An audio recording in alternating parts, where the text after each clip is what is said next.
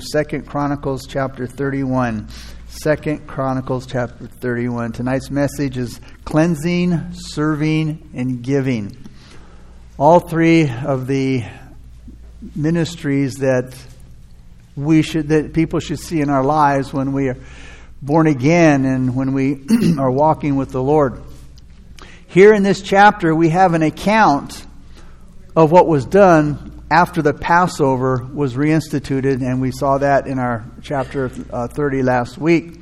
Let's begin with verse 1 of chapter 31 here.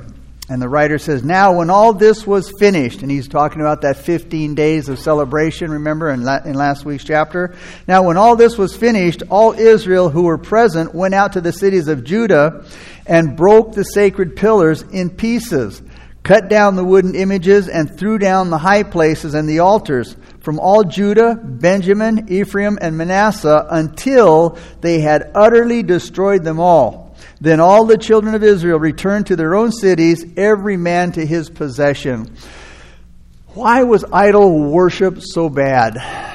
The Israelites had access, when they had access, to the one true living God.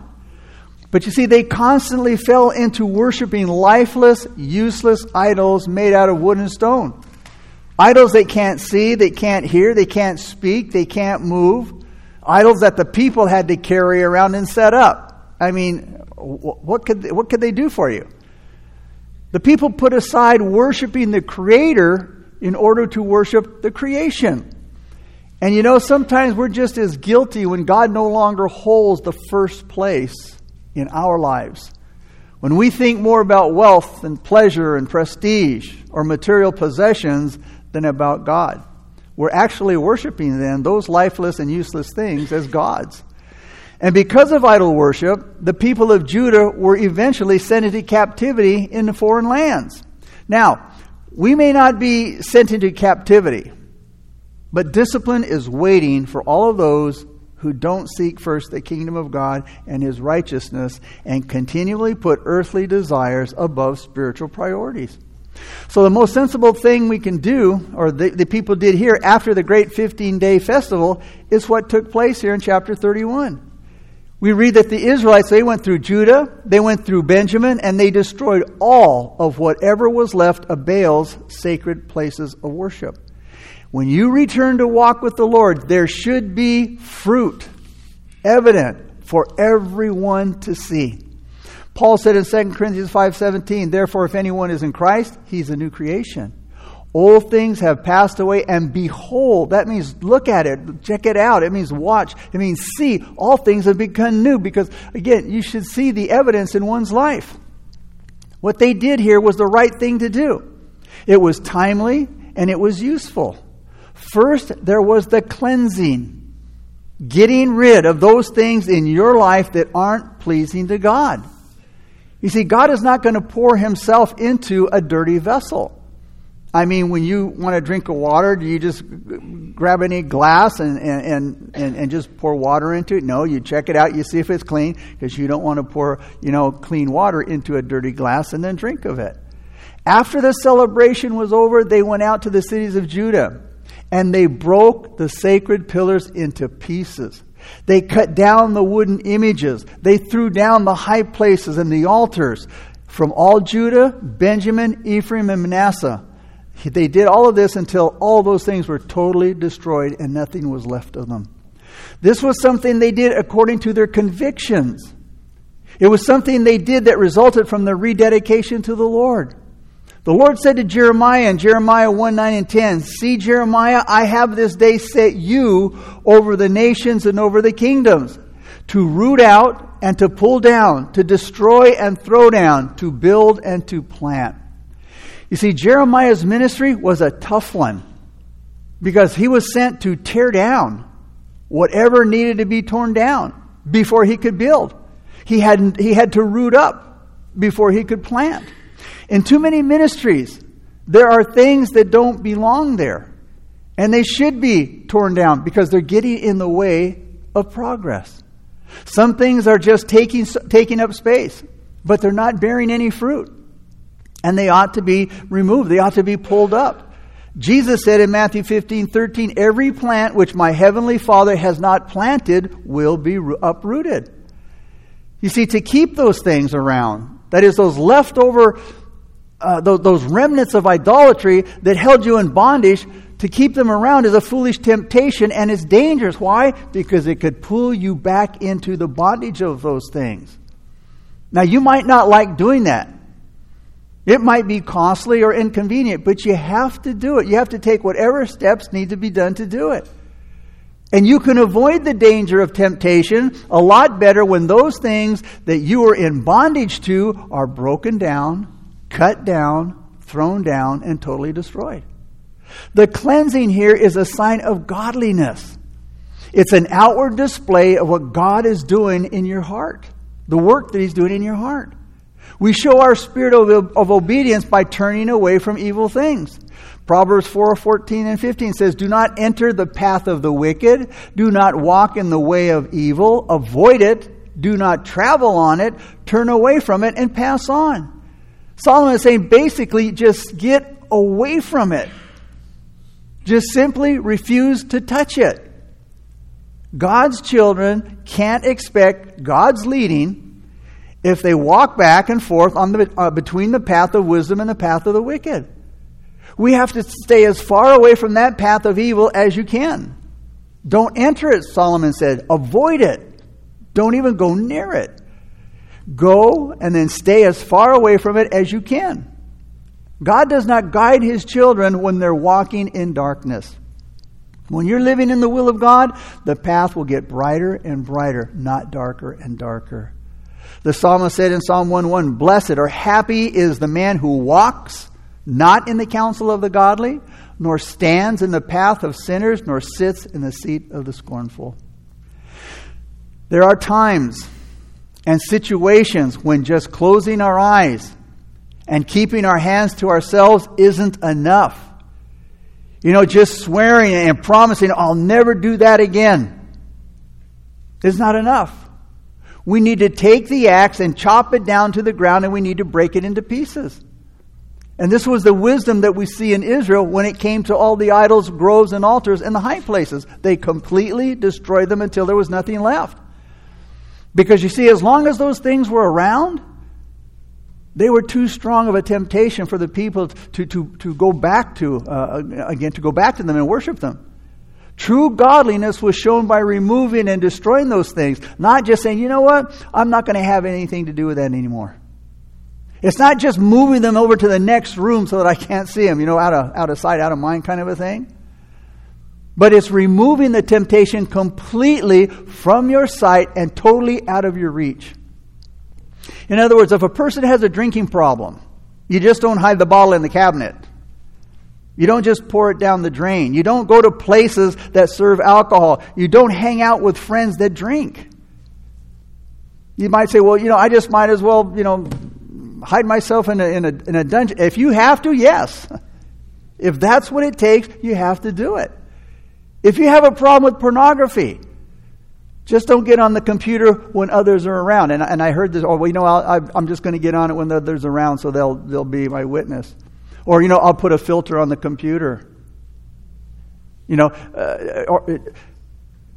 need to get rid of the computer.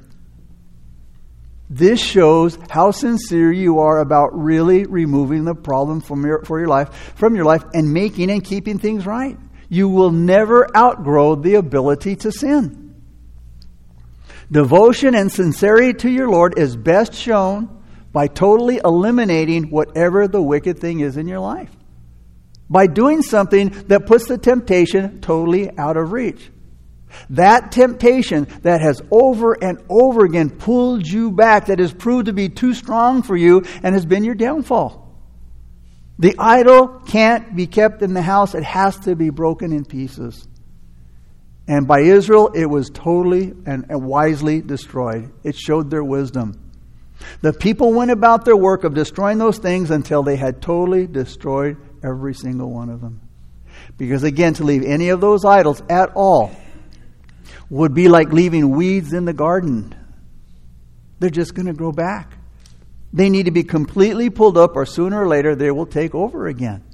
If the destruction of things is to be of any lasting good, whatever has to be destroyed has to be completely removed until there's nothing left. And if we're really determined and we're really serious and honest about getting rid of any wickedness in our nature or getting rid of any harmful habit in our life, the only thing we can do is to totally wipe it out. Get rid of it completely without hesitation. Don't think twice about it. It doesn't make any sense, when you want to remove weeds, it doesn't make any sense to just cut off the top of them. They will grow back. They have to be pulled completely out of the soil, pulled up. And there's no doubt that cleansing your life of sin can be costly. It can be sacrificial. It can be painful. You see, there's no doubt that a lot of value went into the creation of these idols and these altars by the people. They spent a lot of time and a lot of energy and work to build these worship places, these false worship places. A lot of work went into making these worthless idols and altars and the high places. A lot of skill, maybe a lot of affection for these things. And they felt that maybe there was a so-called godliness. Relationships were made. But even though they spent time and energy and money to make these things, they have to be destroyed. They have to disappear for the sake of truth and for pure religion. You can't spare any of them just because they cost you something or there's an emotional attachment, and especially when they stood between the nation's true godliness and real prosperity. Nor can the costliness of anything that we treasure keep it from being destroyed and removed from our sight, especially if it stands, first of all, between you and your Lord. If it stands between you and your moral and spiritual integrity. And third, if it stands between you and your usefulness. And fourth, between you and eternal life. Remember, we just read in Matthew 5:29-30. Jesus said, if your right eye causes you to sin, pluck it out and cast it from you. For it is more profitable for you that one of your members perish than for your whole body to be cast into hell. And if your right hand causes you to sin, cut it off and cast it from you. For it is more profitable for you that one of your members perish than for your whole body to be cast into hell. Jesus was not literally saying, pluck out your eye or cut off your right hand. He was saying he was emphasizing taking drastic measures to remove the sin that will pull you down. Because sometimes we allow sin in our life to go unchecked. We just ignore it. We just leave the sin or the sins alone. We don't do anything about them. The problem is they can eventually destroy us. It's like, again, ignoring an infection. Pretty soon it becomes serious and it can even become life-threatening. It's better to experience the pain of removing the sin, getting rid of a bad habit or something that we treasure, than to let the sin bring God's judgment upon us and His condemnation. Paul said, examine your life. He said, examine your life. And anything that causes you to sin, and do whatever it takes to remove it completely. David says, search me, O God, and point out anything in me that offends you. 2 Corinthians 13:5, Paul said, examine yourselves to see if your faith is genuine. He said, test yourselves. Paul was telling the Corinthians that they should examine their hearts to see if they were truly born again and members of the family of God. Do you have the witness of the Holy Spirit in your heart? Do you love your brothers and sisters in Christ? Do you practice a life of righteousness? Have you overcome the world so that you're living a life of godly separation? And these are just a few of the tests that we can apply to our own lives to make sure that we are the children of God. Now verses 2-3.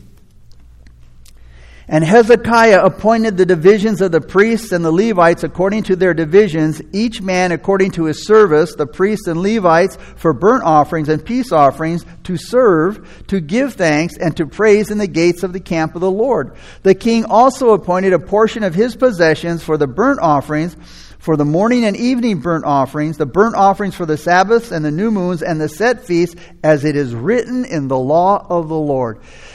We saw in chapter 28, there was this long disruption, this long break in Judah's official worship when Ahaz was the king. He brought confusion to God's people and he brought disorder to their religious life. They had forsaken the system of priestly and Levitical divisions that David had originally organized. So now Hezekiah here has to reorganize it. When you come back to walk with the Lord, the first thing that has to be done, as we saw, was the cleansing. The second thing that's left is the serving, which is evidence of the consecrated life. As soon as the excitement of the Passover was over, and they destroyed all of those idolatrous articles, Hezekiah wisely arranged to have regular services to the Lord, which included the priests and the Levites, according to verse 2. This service was threefold. First of all, performing the holy services at the altar, doing for the people that only consecrated men could do, offering their sacrifices to Jehovah, so they stood between their brothers and sisters and their God, becoming a mediator of communion between them and Him. Secondly, this, restoring the service here, it helped the people look into and gain all possible knowledge of God's law. And third, Hezekiah led the service of singing in verse 2 and teaching the people the law which they had learned. There are a lot of people in the church who have offered their Lord a consecrated life, and it makes them responsible to surrender their strength to Him in these three ways. First of all, to take care of His house or somewhere else. The special service of praying for God's people or helping them to draw near to God, which is a very valuable and great service. Secondly, honestly becoming more and more acquainted with the mind of Christ as it's revealed to us in the Word of God or in His works in our life or through the experience of learning from other servants. And third, passing on the truth that you have learned. How? By teaching or preaching in the sanctuary or the Sunday school or home or personally or instrumentally. To further the kingdom of Christ, we need more men and women who will consistently, not sporadically, but consistently give a consecrated life to serving the Lord.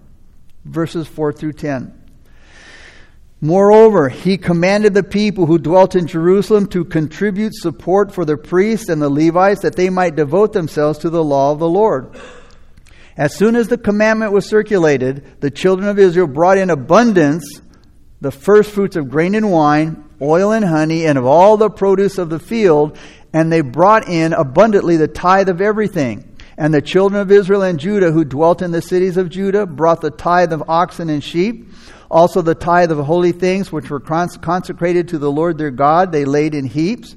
In the 3rd month they began laying them in heaps, and they finished in the 7th month. And when Hezekiah and the leaders came and saw the heaps, they blessed the Lord and His people. Then Hezekiah questioned the priests and the Levites concerning the heaps. And Azariah, the chief priest from the house of Zadok, answered him and said, since the people began to bring the offerings into the house of the Lord, notice, we have had enough to eat and have plenty left, for the Lord has blessed His people, and what is left is the great abundance. A true revival going on here. The law clearly stated that the people were to contribute support by the giving of their tithes and their offerings, that is, a portion of their goods, so that the work of the temple could go on. The Hebrew word translated tithe is derived from a word that means 10.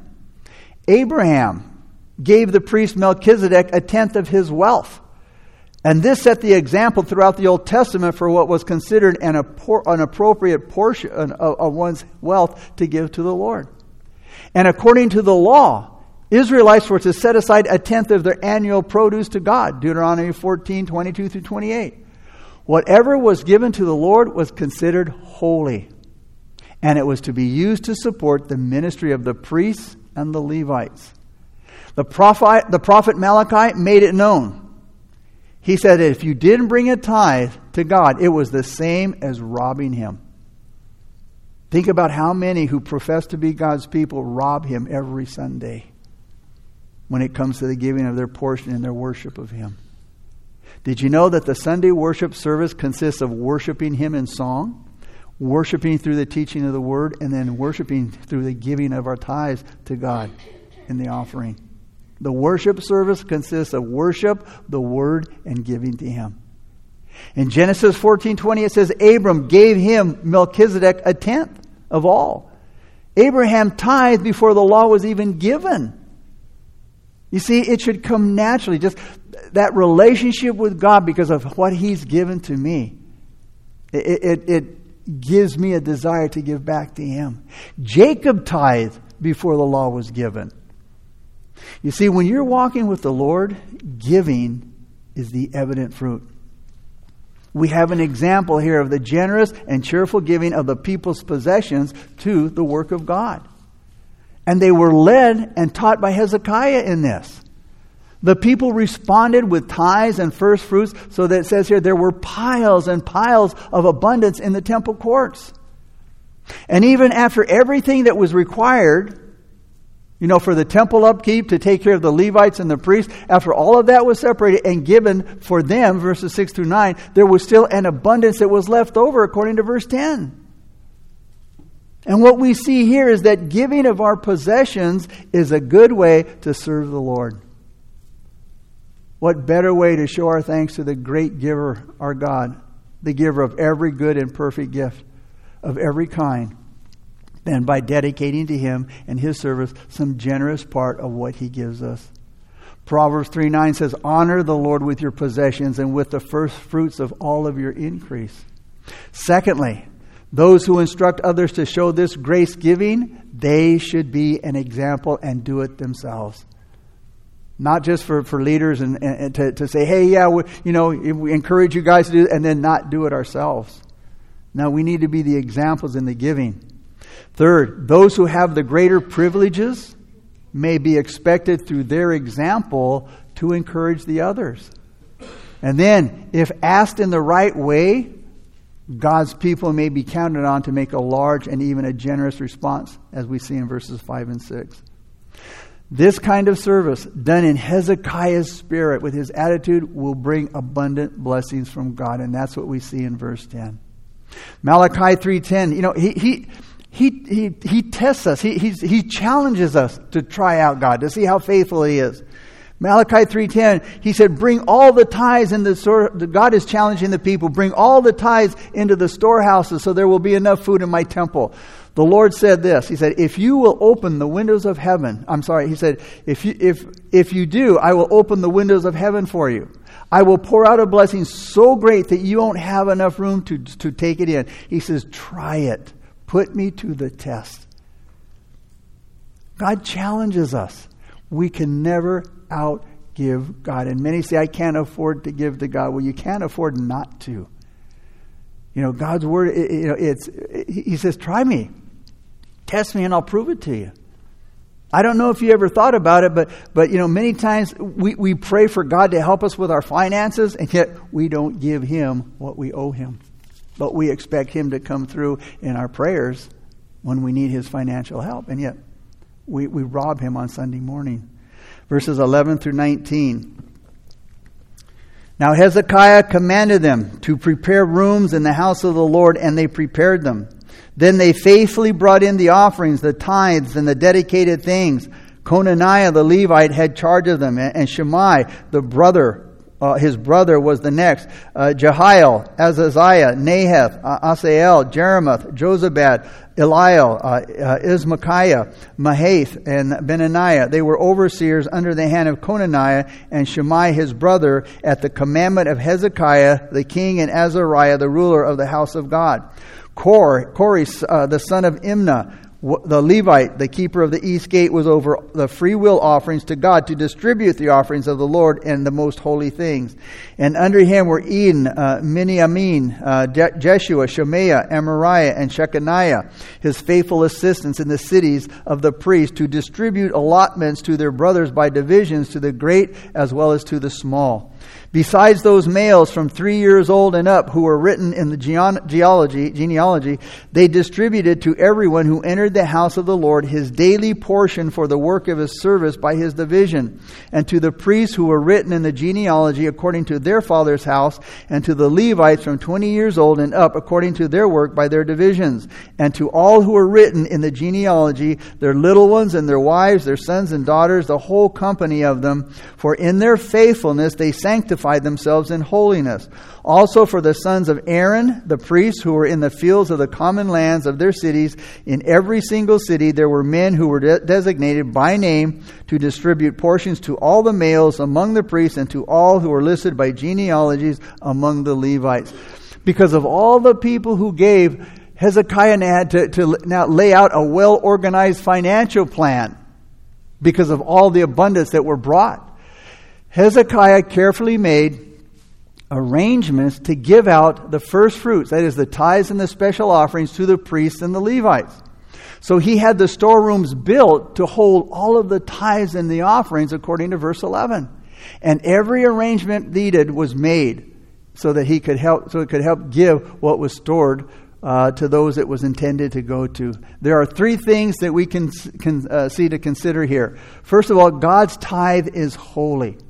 What was given to the Lord, we read, notice, it was placed inside the temple. Why? Because it was given to the Lord. But it was taken care of by His ministers. You see, we are nothing more than stewards of what belongs to God. We're caretakers of it. He's given us the responsibility to take care of the things that belong to Him. It was a spiritual duty by those who gave, and it's a spiritual duty for those whose special duty it was to give it out. Verse 12 said, they faithfully brought the dedicated things. You see, our giving to all of God's work should be a totally sincere and godly work. It can be considered, what we do, it can be considered as unto the Lord. What we do is unto the Lord, not to men. Just the same as worshiping or preaching the Word of God. It should be a holy service. It should be offered to the Lord carefully, and it should be offered to the Lord sincerely. Also, the collection of the tithes was orderly. It said the people brought a tithe of all that they owned in verse 5. And this is the right principle for the church today. In other words, let every man, Paul said, consider how much of his income to give based on proportion to what God has given him. Considering this, the amount that he has, and also his responsibilities. After that, what can he possibly give to God's work and to man, and then let him set all of that apart for the Lord. Secondly, let every one of us be encouraged to give special help whenever somebody makes a special request. And again, the outpouring for the missions work in Mexico was, Oscar wanted to say thank you to all of you and, those who aren't here as well, because he said it was just such an outpouring of God's love and in the abundance of the things that, he got to take to Mexico. So again, and this is exactly what we're seeing here, that for every one of us to be encouraged to give special help whenever some special request is made. Also, thirdly, the distribution of the tithes was orderly. Again, and this depends a lot on the nature of the church and the size of every church. But there are some basic principles that we can learn here in this chapter. And that is, make sure that everything that's given is dedicated and is distributed. That is, nothing's wasted or misused. And we have to be careful and we have to be faithful with what belongs to God. It's not ours to play with. It's not ours to spend with as we see fit. We are to make sure that everything that's given is dedicated and distributed. Again, nothing wasted or misused. Also, we have to let the needs of those that God has placed the heavier responsibilities on be taken care of. As the Levites and the priests were given a heavier responsibility, God makes sure they were taken care of. And third, let those who are busy in the lesser responsibilities be considered just as important as those with the heavier responsibilities. Again, so here it says in verse 15, 19, both the great as well as the small were taken care of. And fourthly, let men and women of good reputation and ability have charge of the treasury, verses 12 through 14. Verses 20 through 21. Thus Hezekiah did throughout all Judah, and what he did was good and right and true before the Lord his God. And in every work that he began in the service of the house of God, in the law and in the commandment to seek his God, he did it with all his heart, so he prospered. Everything that Hezekiah did, he did it with a sincere heart. There was no hesitation by Hezekiah. There was no half-heartedness with Hezekiah. What he did, we read here, he did with all his heart. That's what God blesses, what we do with all of our heart. Under Hezekiah's leadership, everything was carried out. Everything was done with vigor and determination, showing that his heart, as well as his body, man, he was into the work 100%. He jumped in with all that he had. And that's why Hezekiah was so successful in accomplishing what Asa, Jehoshaphat, and Jotham couldn't do. Hezekiah removed the high places. Now, it's not about having the right personality. It's clearly a moral quality. Now, some men might be gifted. They might have a really outgoing and passionate and vibrant nature. You know, go, go, go. And as a result, they might take on every work, every job, and every cause. And they might put all of their energy into it and all of their effort just because they see a need and just because they want to do it. And yet, they can be far from being sincere. The kind of moral sincerity that Hezekiah had, which was the quality of his character, was more than this. It was different from this. It was Hezekiah's dedication and concentration and being able to put all of his energy into what he knew was right. Hezekiah knew this is the right thing to do. He was conscientious and he was determined to keep those things that he knew to be the most important, the priority, and he gave them his fullest attention.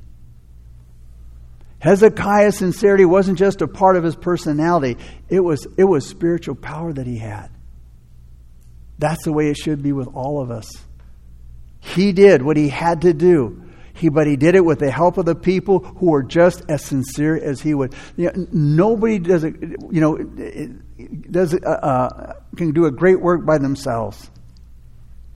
That's why God's called all of us together. And when you look at the early church, you see that the people together were united in one accord. And that's why the church flourished. That's why the church was powerful. Because the people had a mind to work. They were united in their thoughts and in their work. So again, it was a spiritual power he had, and all the people as well. They were just as sincere as he was. And he chose to do what was right. Chose what to do was good and true. And so did the people. The first thing that we need to know is, what is the truth? And what is right? Who's right? What is our life all about? Who and what are we ourselves? What can we do on this earth while we're here? How far can we go? And what are our limitations? Who are we accountable to for everything that we do? For everything that we are? And when we die, will we live again? Has God spoken to us now? Has He spoken to us through the Lord Jesus Christ? It's the right thing to do for every man to patiently, carefully, and determinately and sincerely look for the answer to all of these questions until he finds them. Secondly, sincerity will result in righteous character. If I truly want to be right with God and I truly want to walk with God and serve God, I know that I need to have righteous character. Sincerity will lead to righteous character. To get right with God and to be right in your heart and to be ruled by right principles and to be driven by a right spirit and have character that's sound and strong, righteous character is something to be sincerely pursued. And pursued until we get it. Thirdly, being sincere will do what's good and useful and live a life of faithful service, and especially to be servants of God. Here's where Hezekiah's sincerity showed the most. In every work that Hezekiah started in the house of God and to seek his God, he did it with all his heart. He did it to further the purpose and the kingdom of God and to help his fellow man by doing all this. This is how our sincerity should stand out strong and clear if we do it with all of our heart. So in closing, we need to be totally sincere in everything that we need to do or that we do for the Lord Jesus, for the one who gave himself for us. We need to live and work with all of our heart and all of our strength, never weakening, never failing, and stay devoted from our youth all through our life, even to old age, still bringing forth fruit in old age. Hezekiah prospered. Why? Because God loved him and found favor in him, and God was with him. Hezekiah also prospered in those areas where he showed a lot of passion and sincerity. It's sincerity that prospers. You see, if you don't have interest, if you're not interested in what you're doing, you're not going to get very far. Impulsiveness gives up quick. We start off quick, and then as it keeps going, we wear down, we weary and doing good, and we quit. Half-heartedness gets tired before we get to the finish line.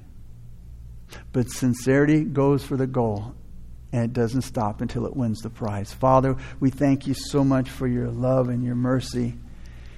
And Father, as a good example is Jesus Christ, Lord. He came, and God, he was fruitful and he was flourishing till the day he died. And he didn't quit until he reached his goal, which was the cross, where he gave it his all. And Father, may that be said of us, Lord. That, Father, we started the race, we ran the race, and we finished the race. And we finished it well. And Lord, may we keep our eyes upon you. May we not look to the left or to the right, but may our eyes be fixed upon you, looking unto Jesus as the author and the finisher of our faith. As we race for the prize, Lord. Nobody runs a race to lose. We run to win. We run for the prize. Maybe you're here tonight and you don't know Christ. You want to join the race. You want to get into the race. But you don't think you can last. Or you've started the race and you've given up. Well, Christ is the way to finish. He will carry us to the finish line. The worship team is going to lead us in a song of worship. And if you're here tonight and you don't know Christ, or you're not sure if you know Christ, or if there's any doubt, but you'd like to make sure,